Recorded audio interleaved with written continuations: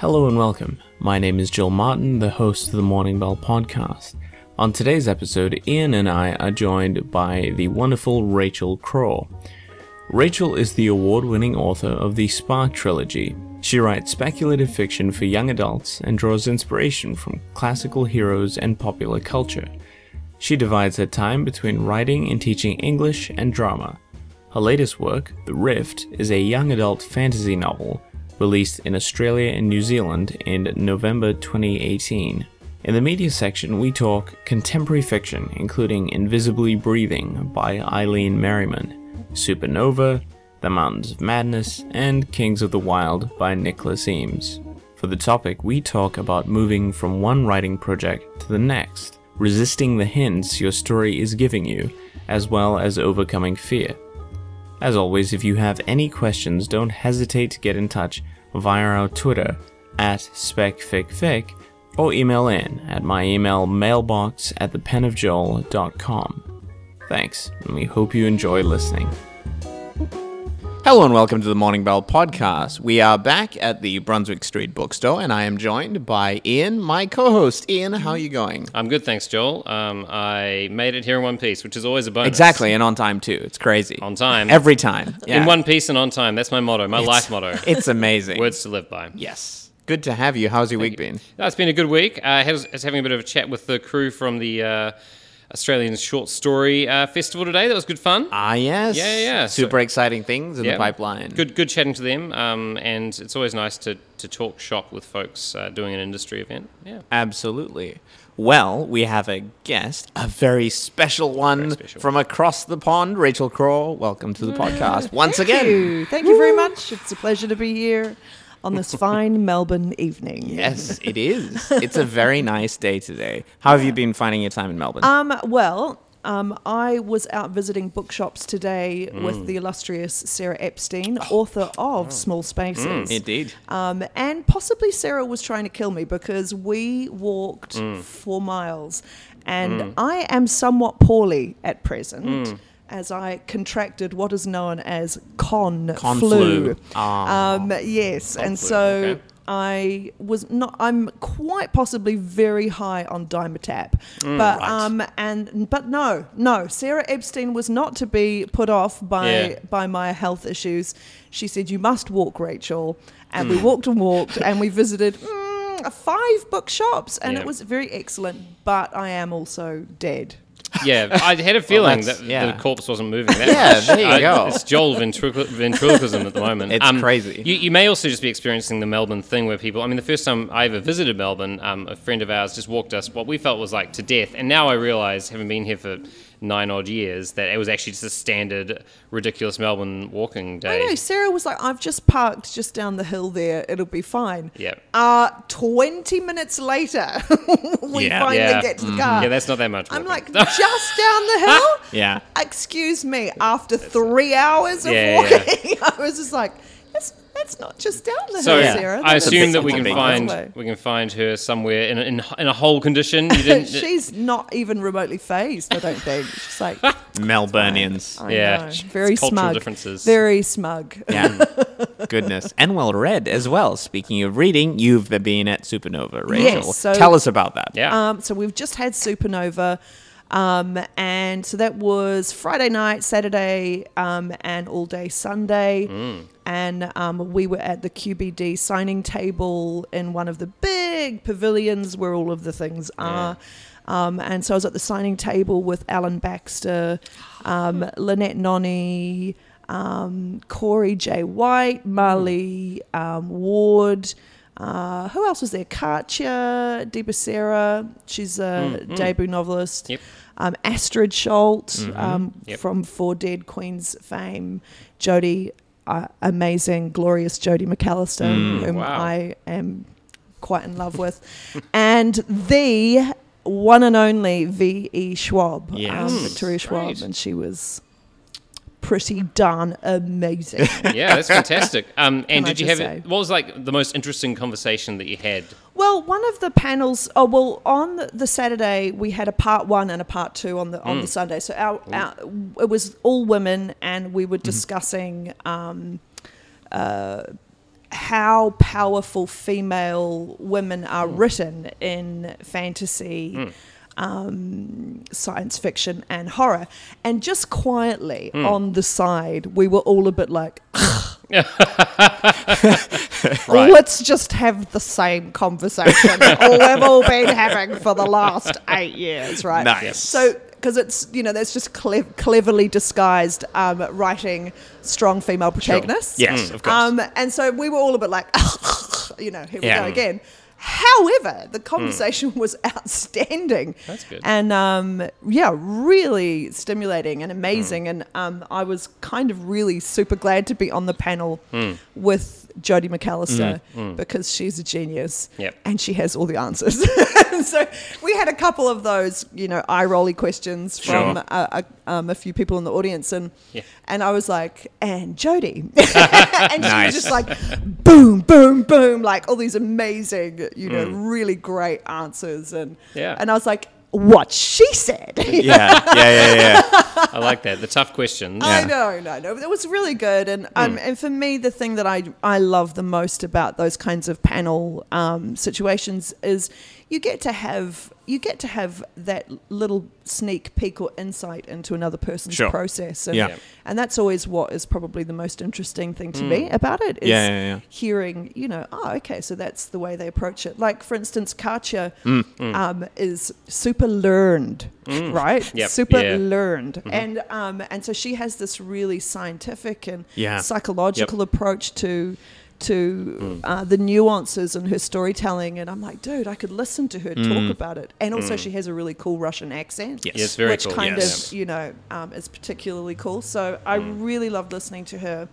And listening to Astrid was very cool for me as well, because I felt like Astrid would keep saying things and I'd think like, yeah, that's exactly how I see it. And I felt like listening to her, I felt like we had a very similar process. And she's a very visual writer, and she comes at her work from quite a sensory point of view. It's very filmic, for sure. Yeah, so her starting point for a story is often a visual prompt will come like that, and that is very much my process as well. Like like her story, her For Dead Queens was inspired by a dream, and the Spark series was inspired by a dream, and the book that I'm currently working on was inspired by a dream. And so I often enter the world of my story first through that visual.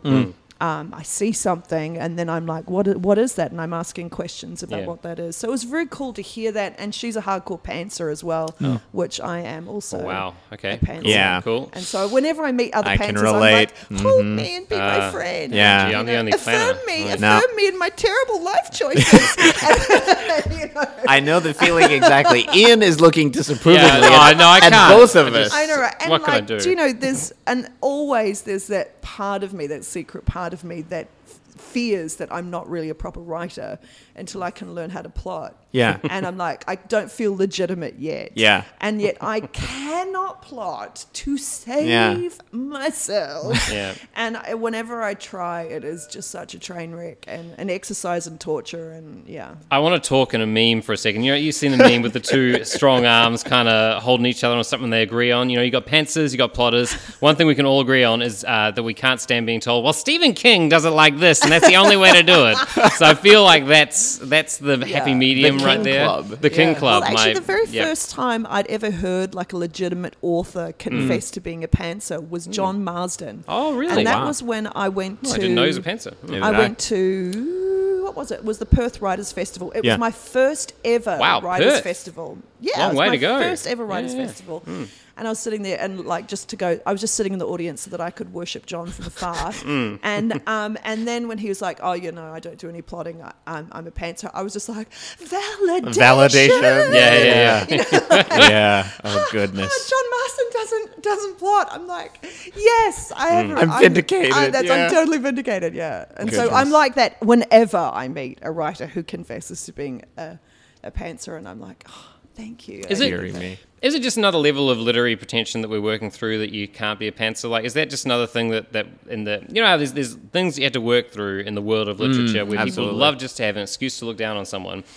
Surely we shouldn't look down at people for pantsing. I don't No, you think- shouldn't look down on Yeah. us. You should feel sorry for us. Exactly. Yeah. I actually And don't you should think there's send a... us care packages, and you should stroke us I constantly. feel like whenever I hear from validate us. I just feel like whenever I hear from pantsers, they're somewhat apologetic or like kind of it's. we See, are. We yeah. are perpetually embarrassed. We're Right. sorry. But I'm sorry. I think we're embarrassed.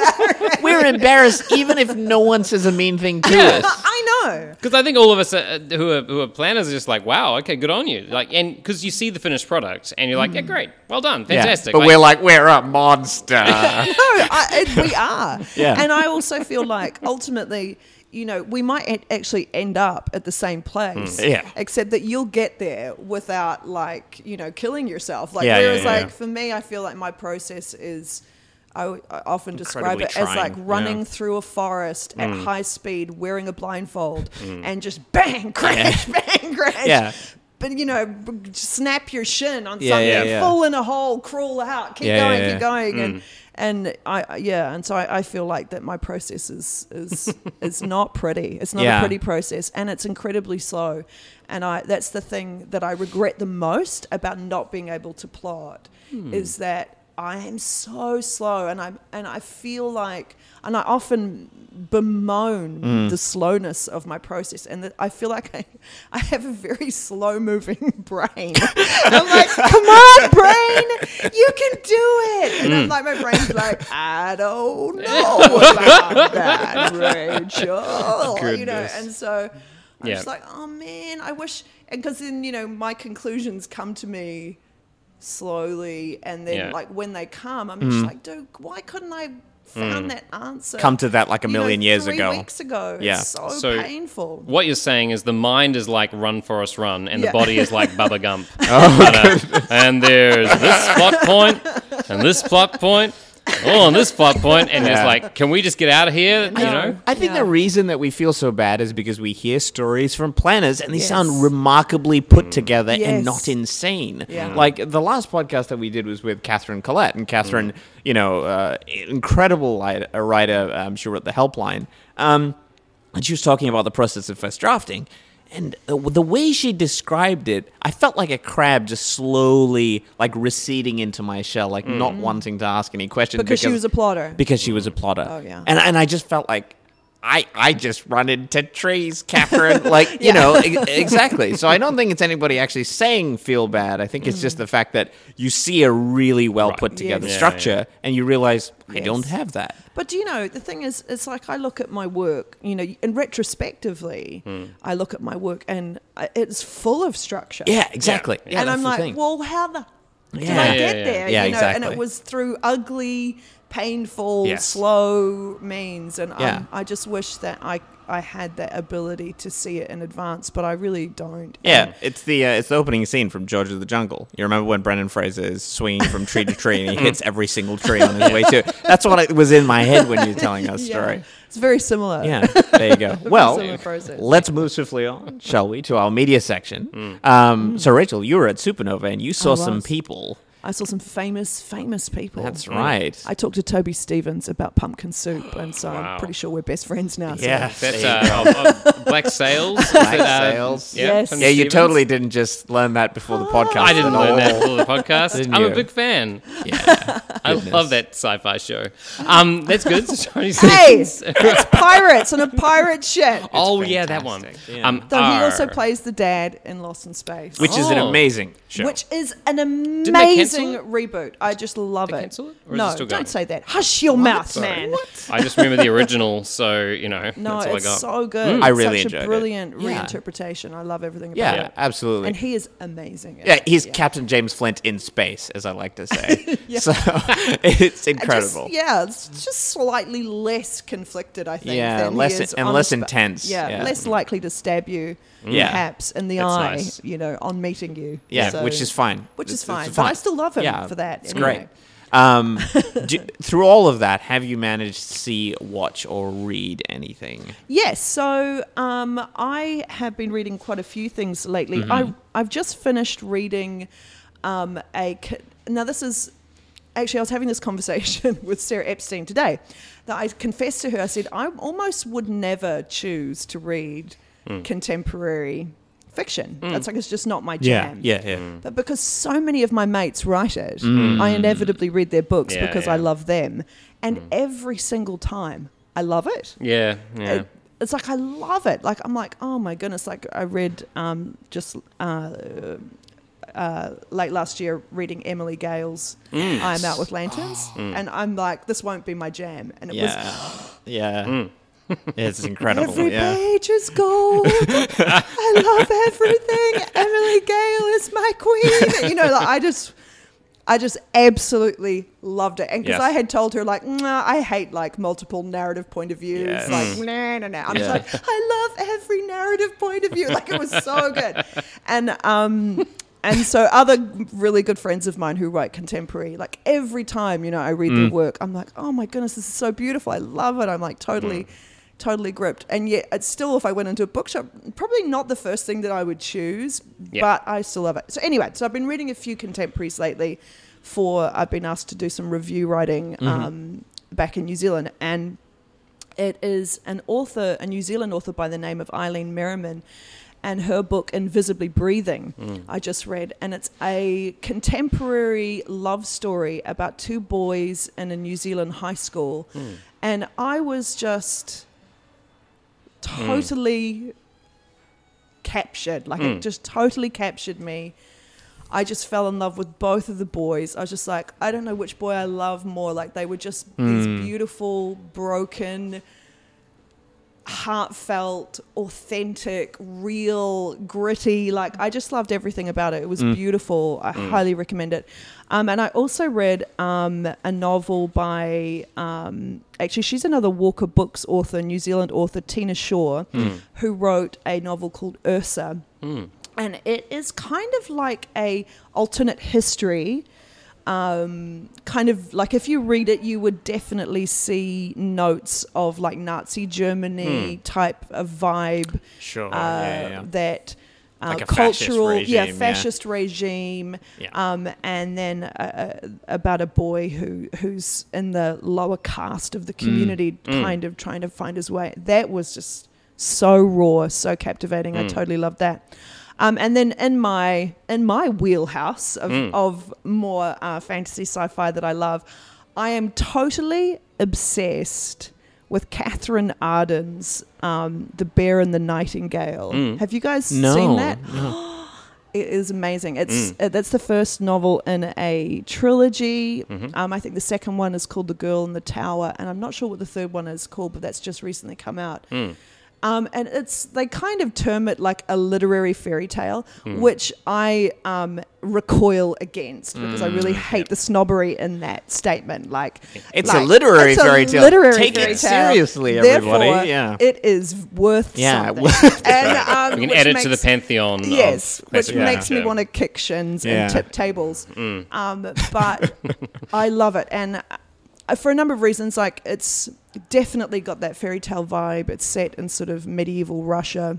And it just ticks every box for me. Like, the writing is like honey. Like, I'm just like, every word is so beautiful, and I just want to roll around in the pages and go, and then the storytelling itself is, the actual story is just this gripping narrative of this young girl who's really a social outcast, and everybody thinks that she's a witch. But just because she's different, and she sees the world differently, and it's kind of magical realism, and there's a frost demon who is just this amazing character who follows through her life. And anywho, I could not put that down. My husband actually bought that for me for Christmas, and I read it in like a day and a half and was useless to my family because I was like, this book is so good. Best thing ever, you know. So I just love that.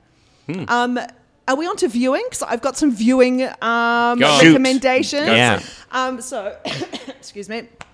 So, I just finished binge watching the latest season of Peaky Blinders. Okay. And I have me some old major Tom crush Shelby, on yeah. Thomas Shelby. Yeah. So I love that show, and this season was outstanding. And in fact, I felt like it was much like I loved season 3, but this was top notch. Thomas Shelby, loved every single minute of it. So I tapped out after season 1. I really liked it. I don't know what came up, but I just tapped out. Should I keep Come going? back. You think come back, I'm Joel. roaring Come back. back. Come All right. back. Yeah, so good. And I think probably, I mean, Thomas Shelby is, just one of my favorite types of characters. Yeah. And that he is so flawed Yeah. and so broken. An anti-hero, right? Oh, Like, yeah. yeah. And so flawed and so broken. And yet, you cannot... Yeah.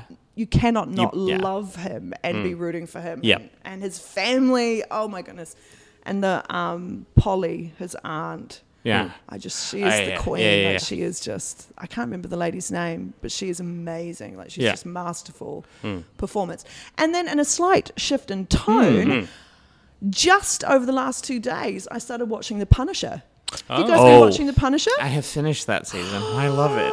Yeah. I was It's so incredible. impressed. And Yeah. a friend of mine, Trinity Doyle, no less, actually was like, right, you got to watch The Punisher. And I'm like, really? The Punisher? Yeah.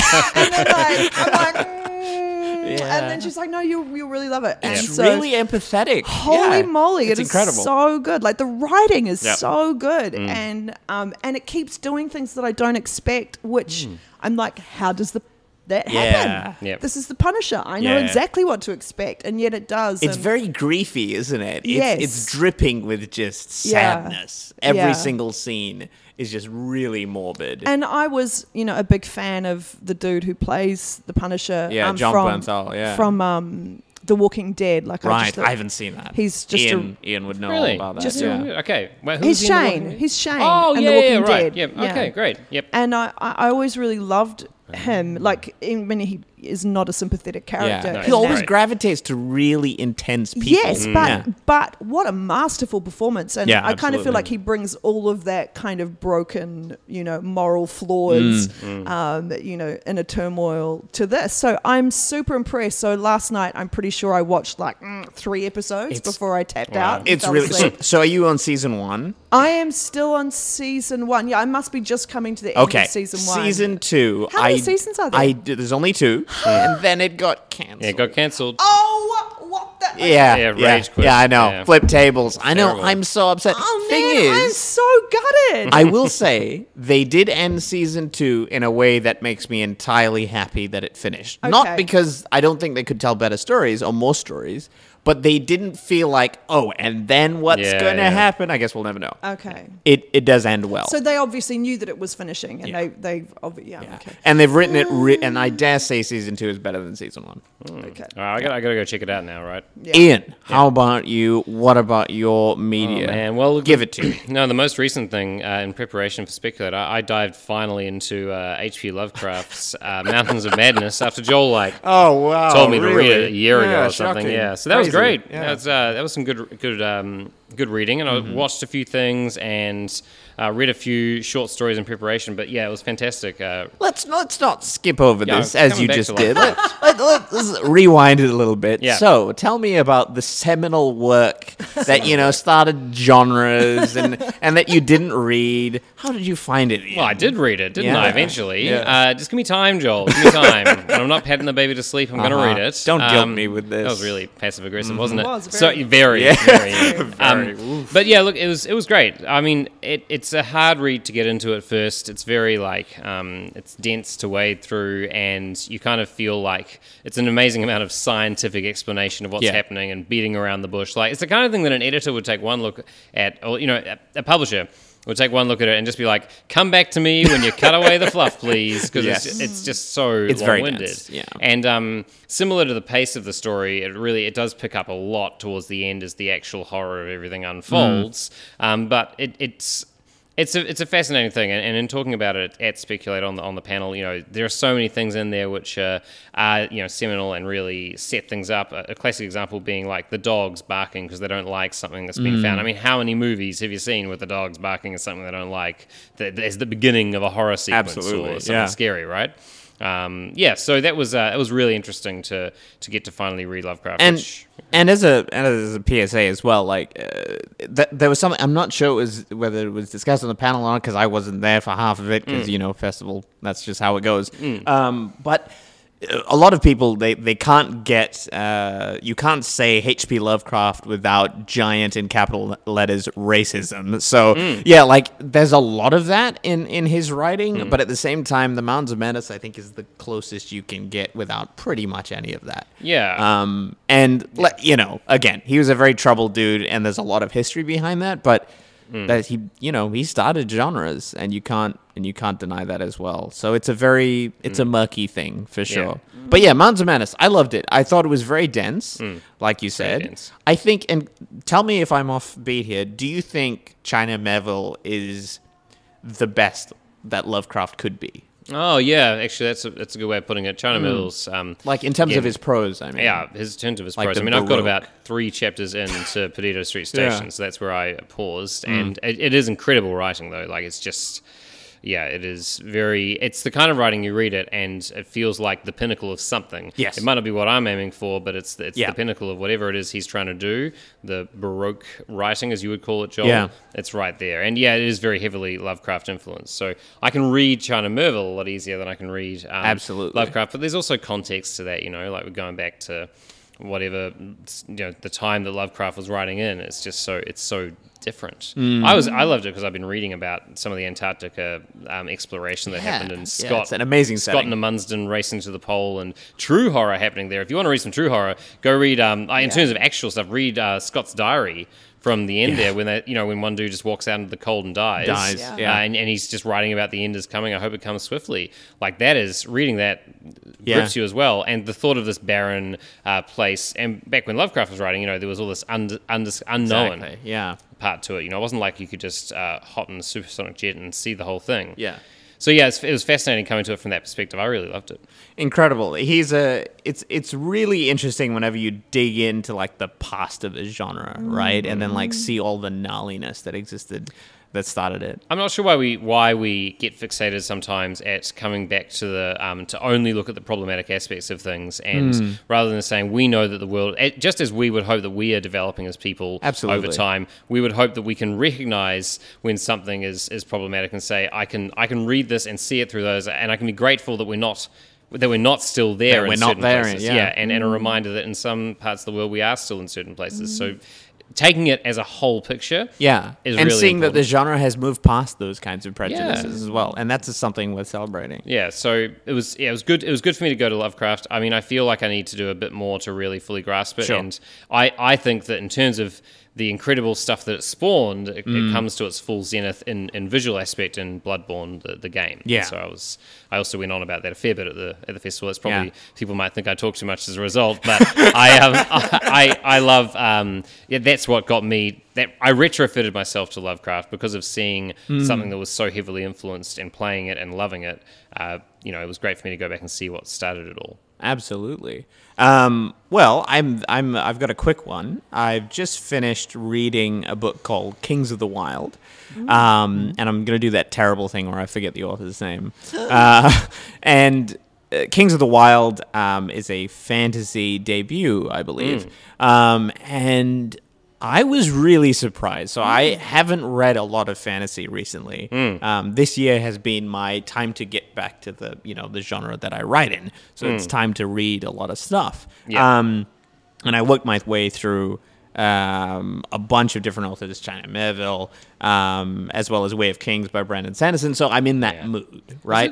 Is that by Nicholas Eames? Is that it? Wow, amazing! You just picked that out of your head. Out of thin air, just not on my phone. Not at all. Yeah, Nicholas Eames. Yeah. Right. And Nick. Nick. Yeah, great guy. So Nick wrote this book, right? Kings of the Wild. And I read it, and I have to admit, I was enthralled. Like, beginning to ending, cool. It's incredible. I think it has almost nothing to do with the world he created, because he, I think, intentionally created a world that's very traditional fantasy, right? So I don't think the world tries to do anything that different, but he focuses so heavily on personality. The characters just take up so much space in the room. You know, if you put these people, they would just suck the oxygen out of the room. It's crazy. The voice, the prose, it's incredible. Kings of the Wild with WYLD, highly recommend it. The way he pitches it is that it's a mercenary band, which apes the idea of like a 70s rock band. Right, with a frontman and all this sort of stuff, right? So how you would imagine a mercenary band within the setting of a rock band, and then the band getting back together to do this big thing. You know, so they're all older characters. You know, they're all a bit, creaky, but they have so much character, and you know, highly recommended. It's a really impressive debut. Nice. So there you go. So shall we move on to the topic, talking about impressive writing and impressive writers? Rachel, so you moved on from a trilogy slap bang into a new piece of work with The Rift. And I think I'm interested in talking about the book, but also in the greater context of what's that like? You know, having a project that takes up a good amount of time, a long stretch of brain writing, basically. Is there a process of like unwriting yourself from that book when you go into a new series? You know, talk me through that idea. What was the inception? And I wonder if the publishing process itself does that job for you. Sure. Like it unwrites you from it, because the publication process is so long-winded. So the last book of the Spark trilogy, which is called Shield, that, you know, it would have reached, you know, copy edit stage, proofreading stage, all of that, you know, a good 9 to 10 months before it even goes to print. And then, you know, it's making its slow journey to the bookshelves. And so the process of, you know, those last parts of proofreading, copy edits, revisions, line edits, you know, it inevitably destroys you. You know, you're way over it by the time it goes to print. And I think I was just so ready to find a new voice, so ready to be in another world, and so ready to be in somebody else's head other than Evie. Though I loved Evie in the Spark trilogy, but it's a very narrow, tight, intense place to be for a long time. So I was just really excited to get into a different world and to get into different characters' heads. And so when did Shield come out? So that came out in September 2016. And then I gave myself like a free pass to just do nothing over that Christmas, to just go, you know what, just leave it, detox. Let it go for a bit. And then I just gave myself the goal, like I had made sort of vague promises to my editor that I would present something to her by March the next year. So in that time, like I can remember, so Shield was about to come out. So it's 2016. I was at the New Zealand Book Awards for children and young adults. My editor had come over because Stray was in the running. Won an award that year. Yes, it did. Excellent. And I can remember afterwards when we were celebrating back at the hotel, having a drink, and trying to explain to her my idea for the Rift. And I can remember, like, I'm thinking like maybe some shapeshifter story. And this is what I'm saying to Mary. Her name was Mary Verney. Like, so I'm saying, Mary, you know, I'm thinking I've got this image of a dude who can turn into a stag, and I'm thinking it's probably going to be set on an island, and I can remember watching Mary's face, watching her eyes glaze over, and watching her face go, And like as I butchered it, like sure. this idea that was just sort of in the back of my mind, and I'm like, and I could tell that she was like, give it time to just give it time to like, and I'm like, not happen, to develop, and I was just like, okay. Wow. Not selling it. Not selling it to Work Mary. on pitch. She wrote on the napkin. And of course, any kind of new idea is just impossible to articulate, and you can do nothing but butcher it.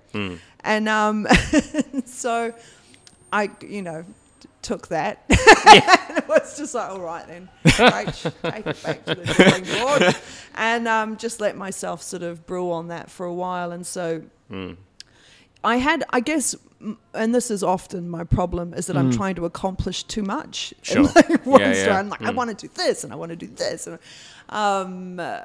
but so different from the Spark trilogy, which was inspired by a dream. This time it was more like a wish list of, bucket These are the list. things I want to do. Write this. I want to write a shapeshifter story, and I want to write something set on an island, and I want to and that kind of came about in a couple of ways, like.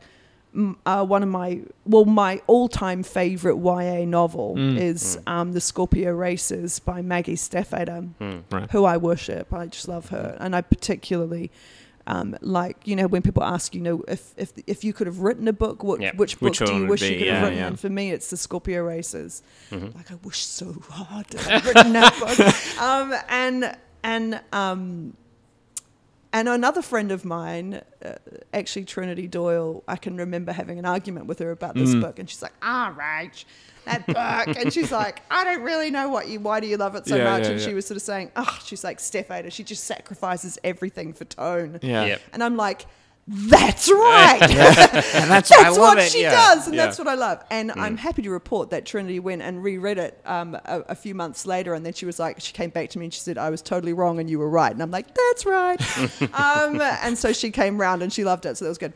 Anywho, so one of the things I really particularly loved about Maggie Stiefvater's Scorpio Races is very much the geography of the story, and that's what I was longing for. Like, it really resonated in my spirit, so to speak, that I really wanted to confine the story inside a very defined geographical location, and so that the walls of the story would go no further than the borders of the island. So that's what I was really looking for as well, and so I really, really wanted to set my story on an island. And so when with my shapeshifter, my dude who could turn into a stag, and so I'm like, okay, Rach, what are we doing here? And I thought, like, well, for sure there's going to be pre-existing mythology, right? And I'm like, okay, so get on the old Google, find that out. And of course there are a bunch of different mythological stories about guys who turn into stags. And the one that particularly drew me was the story of Actaeon, who was an unfortunate fellow who was a hunter who goes out into the woods one night with his dogs, going to do a bit of hunting, spies the lovely goddess Artemis bathing naked in the woods. And he's like, and takes his good time having a wee look at that. And she is not best pleased and curses him. And he turns into a stag and then is ripped apart by his own hunting dogs. And I was like, damn, that is... That's the source material. That's the moment, right? That's it right there. That's exactly what I'm looking for. And but I knew that I didn't want to write a straight adaptation. I wasn't really interested in trying to kind of make the myth my own. I was more interested in like stealing it. And so, as all speculative fiction writers do, I asked myself the question, what if Actaeon didn't die? And what if that curse stayed in his bloodline and then traveled down through generation to generation to generation, and that curse would always be drawing those hounds through time and space, that they would always be drawn to destroying Actaeon's bloodline. Now, the premise you describe sounds remarkably well put together, right? Did that happen, and that isn't necessarily how every writer feels straight after a book. They don't necessarily have an idea, right? Now, let's break this apart a little break bit. it down now. Yeah, Yep. let's go into this a little bit. Ian, with you've worked on a number of different projects over your time. Did you feel that way? Like moving from one project to another one where you're like, yep, I got this. This is the idea. Let's go. Yeah, I think some writers, or many writers, and you can tell me if you guys feel differently, have We do. ideas you tuck up. Yeah. Right, great. So no one else, everyone has a single idea. But the idea You're is wrong. Yeah. You're just wrong. Well, it's been fun, guys. My contribution is Go over. on. You know that the novel in the bottom drawer, right? Yeah. The thing that you always been meaning to write. So I think that you kind of tuck these ideas away and see how they go, and you're waiting for the right time to think about that. So. For me, I've always found that I agree with Rachael that you kind of work yourself out of stories, and I started with novellas that I always knew I'd come back to writing detective stories in this world. But I think what I've managed to kind of hold on to is that I'm working, all of my stories so far have been within the same universe. So that's held them together. So I just kind of moved and segmented off places within one continent, which has been kind of an easy way to move between things. And you can just kind of use some literary devices to say, well, that's why they couldn't go over those mountains. And that'll work. Now, onwards, It's very Skyrim or something, I don't know.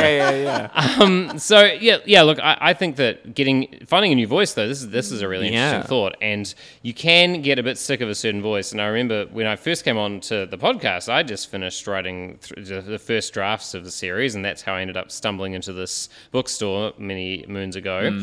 And I think there's a certain point you come to the end of something and you say, well, it's a weird feeling, but you know when it's over. I think that's a time when you begin to divorce yourself slowly. And there are times that I think that so here's a little bit of like not so much guilt, but there's just shame when you finish a book and then you're like, okay, here's a new idea. There might be that crippling feeling of, can I do it again? Have I got what it takes? Have you ever felt that, Rachael, where you're like, maybe that trilogy I feel like that was every just... day I sit down and try to open my laptop like, oh dear God, I don't know how to make words. I think that there are a few writers who don't experience that. I'm sure it must be the collective angst of all writers everywhere. Yeah, I definitely do. I definitely have that fear, but I mean, the thing that always overcomes that is just the love of words. It's it's the joy of making words. And so even though I'm like, what if this sucks? Then, well, I'm still not going to not write. I have to do it. And so that's the thing that kind of pushes you past that fear to get going. And I do think though, when you've been able to complete a manuscript, even if you've never brought it to any kind of publication, at least you have physical evidence before your eyes that says, actually, you can complete. You're a finisher. You can get to the finish line, and even just having that evidence there. I mean, like. I was talking to Nicole Hayes about this the other day, and we were talking about how every author, every writer in their process, I mean, okay, there's a broad generalization. Me and Nick. So we both always in our journey, you have that moment of death, that moment of, oh dear God, all is lost. I can't do this. This is too hard. And it's kind of like our own hero's journey. While we're writing our hero's journey, is that you do have that moment of all is lost and this is too hard. And what was I thinking? And finally, my hubris will be revealed. And I'll be found out. I'll be found out for the fraud that I am, and you'll all finally know. And so I do think that is something that I have experienced with every novel that I've written, and sometimes multiple times. Where do you think is the strongest of that feeling? Like, where in the drafting process? I would say for me, it is almost always in the third, in that third. That's where it happens for me. We're all sighing. I think that's where. So last time I was on the podcast, I talked about just doing. We were talking with JP Pomeroy about just getting on and doing things. And so I've really, the last year, having had a young baby, I've just gone to write a shitty novel because I had this new concept to go on. I'm like, I'm just going to do this because all writing is practice, as he was saying. Absolutely. Yeah. But man, you know what? Where it's paused right now is just the absolute. They like go flying out of this spot. I'm like, yes, that's resolved. What the hell am I doing now? And I was like, okay, so that was a few months ago, and so here you are, because I think you get to a certain point where you're just like, okay, and for me, I find I have to let it rest a bit, and that's my pantsing moment, maybe. As Catherine Collette said on the last podcast, Stephen King mentioned that you take 6 weeks after you finish your novel. And that's a good way to breathe. You think you'll take that advice, Ian? I love a good Stephen King piece of advice, Joel, and that's why I'm definitely going to do that. Look, I've taken 2 blocks of 6 weeks, so I'm going to be doubly amazing. Amazing. Doubly Look, kinging knock it all you want, but that is actually not good bad advice. That is actually really good advice. Look, I mean, you're right, but I think I do wonder, in terms of the voice, Rachel. So coming to the rift, was there a certain point where you had a conflict with voice, or did you find that it naturally kind of grew? What I do is, so because I often start with, like we were talking earlier, my starting point is often a visual thing, or a physical. It's a sensory, physical thing coming into that space, and so that invites me into the world, and then I'm discovering the world, and then inevitably I have to get to the question of, well, who is in this world, and who do I care about? Who am I going to give my allegiance to? And I had anticipated that I would write another novel where it would be a central female protagonist, and that's kind of my jam, and I'm really interested in centering the female voice as much as possible. And so initially I'm like, okay, it's a girl, and I'm like, she's coming to the island for a reason. I don't know what that is yet. I'm going to figure it out. And then I'm like, oh, she has a sister. She's coming to the island and she's with her sister, and they're getting away from someone. Like, they're running away. I don't know why the island is a good place to go when you're running away, but that's what they're doing. And then I'm like, okay, so what are they doing there? And I immediately had this picture of like a cantina or like a restaurant where they would go under an alias of some description, where they would be anonymous and take on new lives and be working in the bar there. And so this was going along, and I'm thinking, maybe I'm about 5 or even 6,000 words into just feeling my way into the start. And then the door opens in the cantina, and this guy walks in, and he's wearing just this massive oilskin coat, and he's got really big boots, and he's just covered in mud, and he's got this really long manky hair that's hanging in front of his face, and he came in, and I just, from the perspective of my character behind the bar, I just looked up, and I'm like, who is this guy? And immediately I knew, I was like, oh, actually this is his story. Right. Yeah. And he just walked in and took over. Yeah. And I fought that for a bit. And I'm like, no, this is her story. Back off, buddy. Yep. But he was so compelling, and he came into the room, and I just knew that he was that I could feel the weight of the burden that was on him, like that he was carrying a real burden within himself, and I just wanted to get closer, and I'm like, why is his hair over his face? And I looked closer, and I was like, oh, he has a scar on his jaw, and he hates people looking at it. And I'm like, where did that scar come from? And why, and I could just have all this. I had all this real sense about who he was, and he became Cal in the novel, but I maintained that girl as well, and so it became a shared narrative, which is something I never thought I would write, because it's not something I've ever leaned towards. I've always multiple points of view, much preferred to that singular voice, and I guess because in the past where novels I've felt haven't given equal voices, or the voices haven't been equally authentic to me, or haven't resonated with me, and then I always resent the other characters, and I'm desperate to get back to the character that I love or that I align with. And so I'm like, dude, am I going to be this? Is this me now? Am I going to do this? Am I doing this? People will be like, well, I loved Cal, but I hated Meg, but that hasn't happened, thankfully. But anyway, so it was a really great experience for me to write a shared narrative. And I actually wonder if that process was was a fabulous tool for keeping the writing fresh. Yeah, you know Doing what I something mean? different. Like Yeah, not yeah, having yeah. to stay in one voice so long and then getting to shift into that other body and see that other point of view. Did you have that as well, Ian? Because I know in your novella series you have Yeah. Felicity who's taking over. Like, Yes. what was that like? Was that the same thing? Well, this is interesting because I was listening to you talk about the perspective twist, and I was thinking about. I originally set out to write this. I haven't published it. Joel has read it and given me some great feedback, and I'm currently working through that. A shared novel, which has both Ambrose and his sister Felicity, and Felicity's been a character, but now she's a perspective. And I was about 3 chapters in, and I started writing, and I realized, actually, this story will entirely have to have Felicity's point of view because they're coming back to a university they both went to. They've both got unfinished business. Her story actually was just as powerful, and they're both kind of broken by what happened there.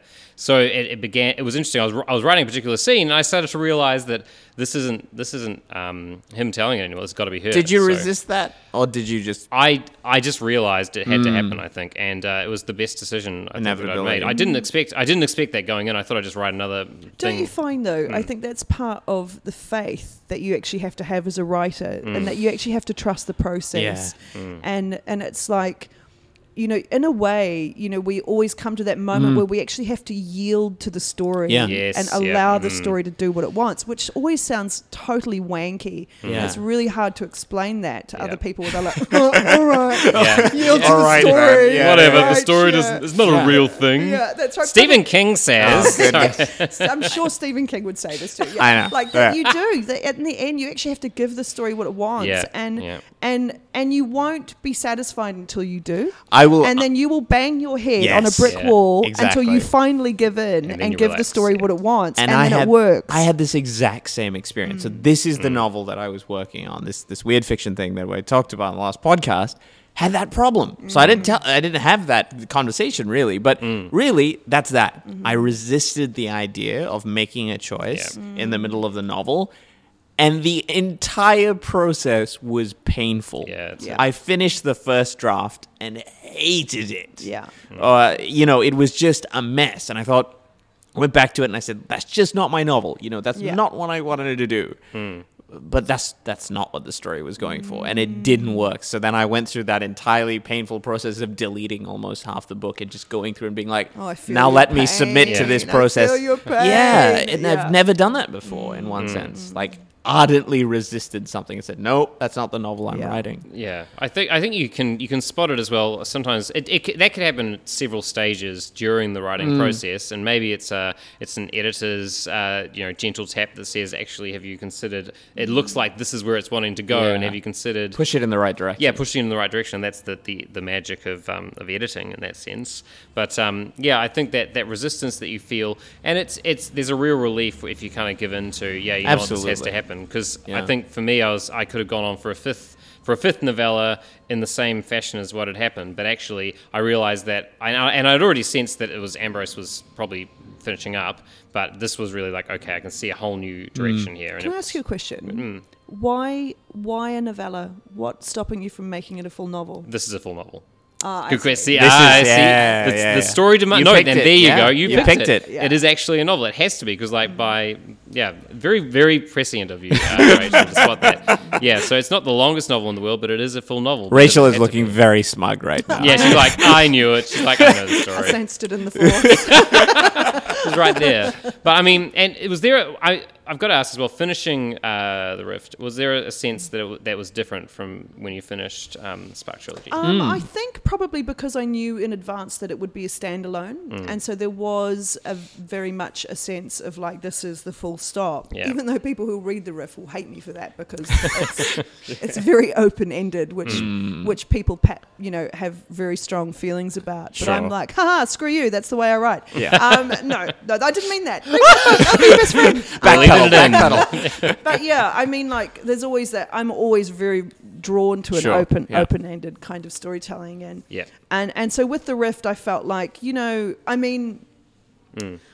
of the questions that exist in the world of the story, or the things that people want answers to. I actually have all of the answers, but I just am not going to give them. Yeah. And But it's kind of a choice that I've made. Like, I actually don't want to spend any more time in that world currently. I'm not sure. I never say never. Never say never to anything.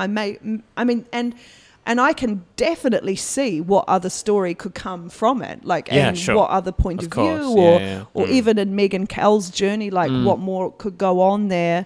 But I really felt like this is only going to be a one-off. Was that a freeing experience to just realize that, like, this is it? I've got one book. This is how it's going to go. No, I think it's actually kind of liberating. And so, whereas, when you take on a trilogy, there is... it is exciting, but it's also a burden. It's a burden as well, and it's like, holy crap! And you're in that world, and you're writing that voice. In my case, the Spark trilogy, it's only 3 novels, but that was actually nearly 9 years of my life. Yeah. 9 years is a long time to be in one person's head and in one world. And I think, I was really ready to be in a different world, and so I was excited to.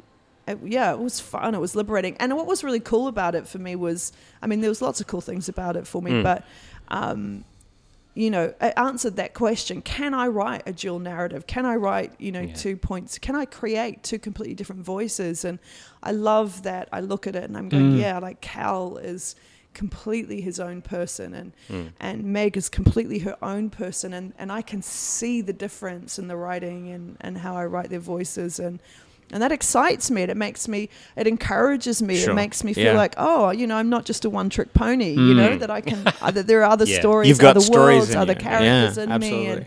And so, that is exciting. And what I'm working on at the moment, I just sort of feel that again. It's like, I look at those, the characters in my current manuscript, and I'm like, and they are completely different again. And I'm like, wow, there are worlds within worlds within worlds. It's just exciting. There you go. Yeah. Well, speaking of endings, we are at the very end of this episode. So thank you, ladies and gentlemen, for listening, as you always do. Rachel, tell us about what you've got coming up. Any events, social media links? So I am going to be on the Gold Coast this weekend for Supernova. To finish off this leg of the tour. I'm excited for that. This Thursday night, actually, we've got Dark Imaginings with Sarah Epstein and Katya DeBecerra, and that's happening at Readings Kids. And then other than that, I'm just hanging around making all of my writer mates go out for dinner with me, like you guys. Yep. Just hanging out. And seeing Melbourne, so that's been super cool. Then when I go home, it'll be straight back into the school holidays over there with my kids, and then back into teaching and writing, and that will be my life. But if you want to find me, come and see me on Instagram. It's Rachael Craw. I'm on Twitter. I'm on Facebook. Facebook's kind of, but if you want to really chat to me, come and find me on Instagram or Twitter, and my website has all my details as well. Amazing. Well, thank you for joining us, Rachel. It's been a pleasure. My pleasure. Amazing. Ian, where can people find you? What have you got coming up? Find me tweeting at IH Laking. It's probably the best way to keep a hold of things. And you can sign up to my newsletter at ihlaking.com to see a newsletter when it comes out. It will. All right. He says folding his arms. Yeah. It's very defensive body language. I know. Cross the legs, very cross the arms, the posture's fingers. no good. It's crossed. It's good. But yeah, please come see me on Twitter. Say hi. Amazing. And as I mentioned on the last podcast, when I'm away in May, Ian will be taking over duties as host of the podcast. So be nice to him. He has an amazing list of guests, and I can't wait to listen to those. So there you go. As for the Morning Bell, you can find themorningbell.com.au. Our Twitter is at SpecFicVic. Speculate's all done and dusted, and we've got some news, so stay tuned to newsletters, and we'll have information for you there. And our Twitter as well.